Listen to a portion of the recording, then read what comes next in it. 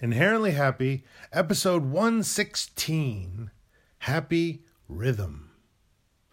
Yowza ha ha, my happy friends. I sometimes know the right thing to do, but I also sometimes don't want to do it, or just can't help myself from doing the opposite. One right thing to do, one happy thing, is to achieve balanced growth, not reckless, not stagnant, but steady improvement.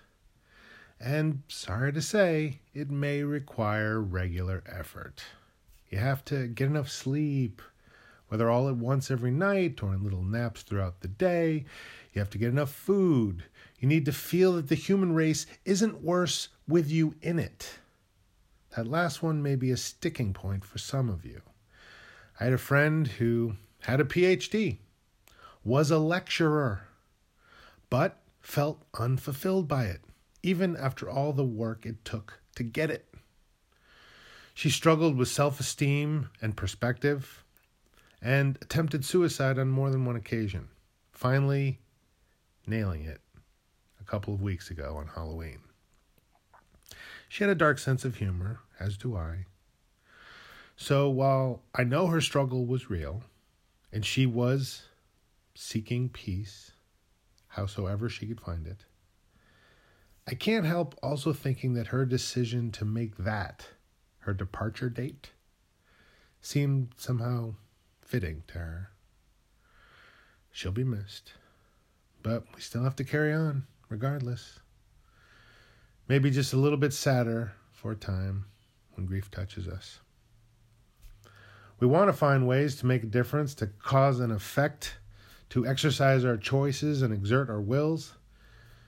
If you're going over the edge of the world because you can't regulate yourself or retain anything, then how can you rule yourself? First, you must balance your growth. You must be aiming in a happy direction. It is a rhythm, as all aspects of life are. We breathe in a rhythm. Our hearts beat in a rhythm. We grow wild and seek balance both in a rhythm. We live, we die, we quit, we try.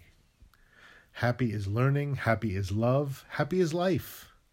They all have a happy rhythm, or else you aren't learning, loving, or living.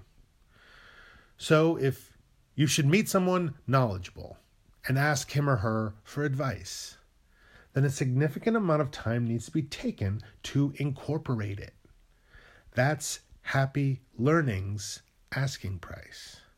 It can come in pieces, but one fortune cookie phrase alone is not enough to show the happy rhythm. You have to first become familiar with the subject before you can do a deep dive. I'm trying to tap into happy, just like you are, but I can't do that just by pondering and planning. I have to ultimately take action. Pondering, planning, and play. Play is the happy way, and play requires effort. So I write these sermons for me, primarily, my future me, when I may need to play them again, but they are also for any who may need them. I try to cover as many topics and perspectives as I can, but I will mostly draw on my own mind, since that's the very thing I'm working with and trying to improve. I have anger issues, too many of them. A few is fine. Righteous indignation can get things done, but a surplus is unhealthy. Prolonged extremes usually are. Too much fear, too much sadness can be crushing and deadly. So we must express, release, and drop the pain, except where it acts as it's supposed to, warning us of damage or providing us with contrast, so crucial to balance and growth, to happy. I don't want to add more anger to the world, but I get mad. I get mad when other people get angry sometimes. It's vicious. Here's a real pisser. I get mad at myself for getting angry sometimes. I don't like being angry.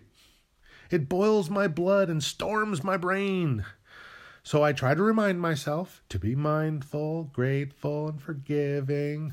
I listen to a previous episode I recorded that deals with that topic, or I seek out the wisdom of others throughout history. I would need to do a lot of these to cover even a good foundation of support and reference.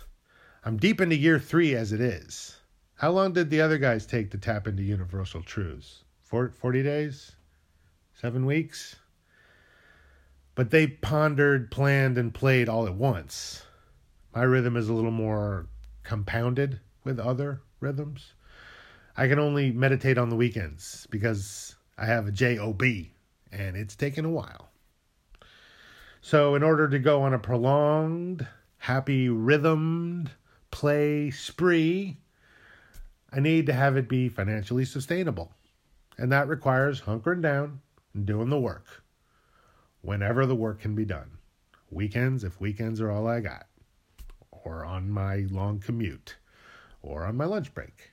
As I write the words down, I break the lines up as if they were poems. But it's more to remind me, they're reminders in many happy ways, where to pause and what words to emphasize when I then record them, which I generally do right after I finish writing them, and so I may not recall every inflection or intent, which is why I need to break them up so I can remind myself. Sounds have rhythm, like music, balanced and growing, happy.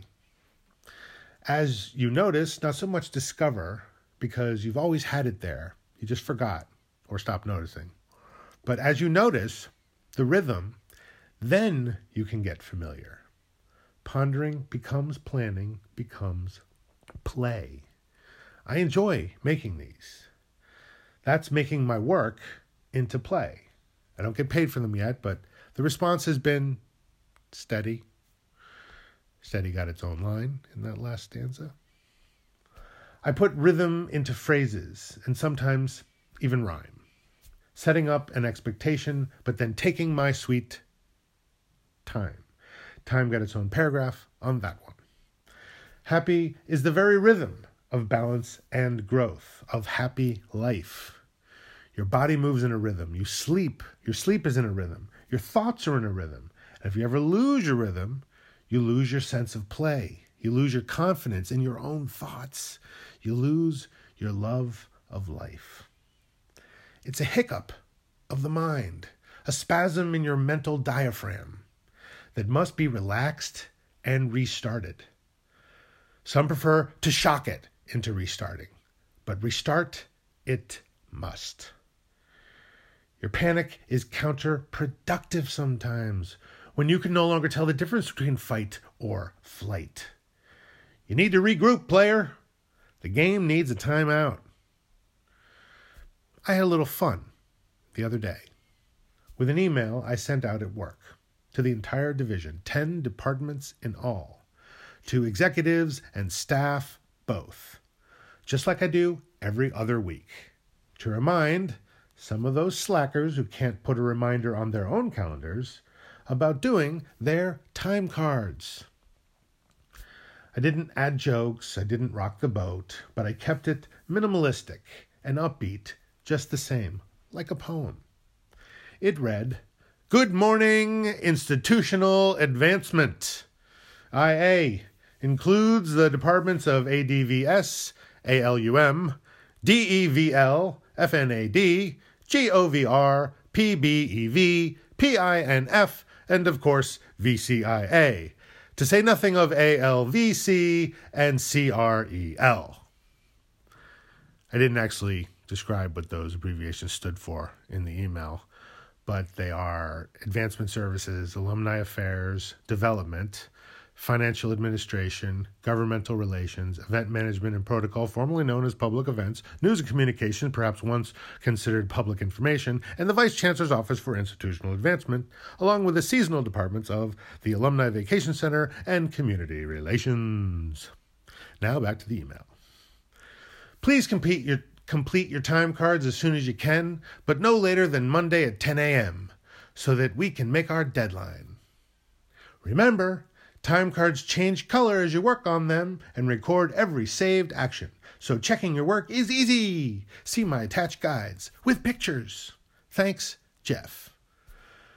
The PS was a link to the timekeeping website and a way to search for it should they need to. And then for the PPS, I wrote, my handy, super dandy guides for common issues are attached. How to audit time cards, approving, removing approvals, checking activity, color-coded. How to add comments, attaching notes to time cards. And that was the entirety of the mail. So, it's not appropriate. It's not inappropriate, rather. It's not unprofessional, per se. It has some whimsy for sure, but it gets the job done with some fun. I forgot to write this down, so let me just do a quick aside here. In previous episodes, we learned, that I was banned from sending cartoons and whimsical thing out because I got a little too personal, and they didn't like pictures of my car crash that I survived. Thought that was triggering for 2 people out of several hundred or whatever. Back to our writing.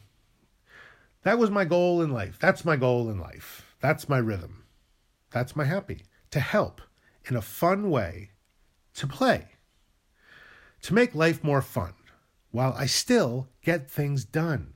I like writing these, but I also like having a job that pays cash money and has health benefits. If I could make those two the same thing, man, I'd be so happy. But I'm happy now. See, you have to be happy all the time. Be grateful and mindful and forgiving all the time and ready and agile and emotionally stable all the time so that you can enjoy the good and you can disregard the bad and just kind of move forward, I mean, I like the people at work, getting back to the writing, and the people at work are nice. Sure. Let's try that again. Let's get a little feeling in there. Get a little rhythm going, okay? And the people at work are nice, sure. But when you'd really rather that the other thing was the sole breadwinner, it can lead to wistful daydreaming is all. And very busy nights and weekends with no social life to speak of. I take pride in my work at the job. I like being productive, helpful, attentive, engaging. But I'd rather do that with a room full of artists instead, where work and play are one. Life and love are balanced and growing in a happy rhythm. I try to turn all work into play, but some games are just more fun than others. Even so, finding your happy rhythm is key to whatever you lock into. Haha, yowza.